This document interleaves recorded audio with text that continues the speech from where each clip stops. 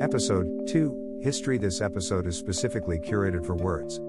It has histories, facts, dates, and numbers purposefully chosen to impress my history teacher. Nah, just kidding, to impress her daughter.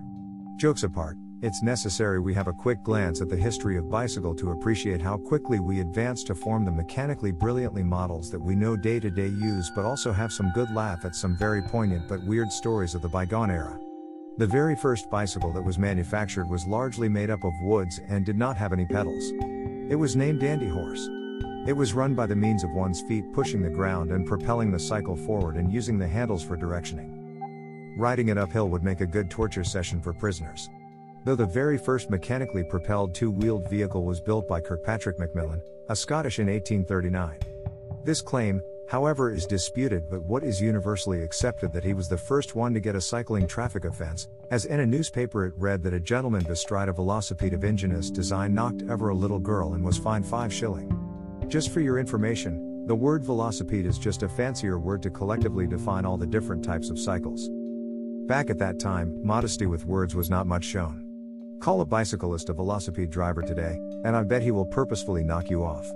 Many innovations took place with the cycle's design, mechanize, parts etc. until 1885, when Rover cycle were introduced, which is usually described as the first recognizable modern bicycle.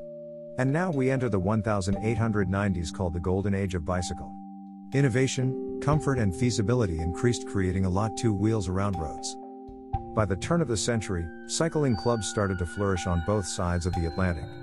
And in 1888, the Raleigh Bicycle Company became the largest bicycle manufacturer. In short, if I had to define, cycles continued to run forward with the time passing by.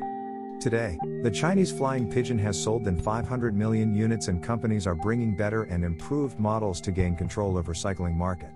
So, on one fine day you see more wheels than feet, and don't be surprised.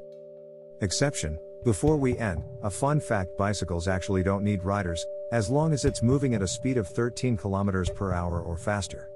It's a mechanical zombie, I suppose. Hail science. Enjoy riding, bye.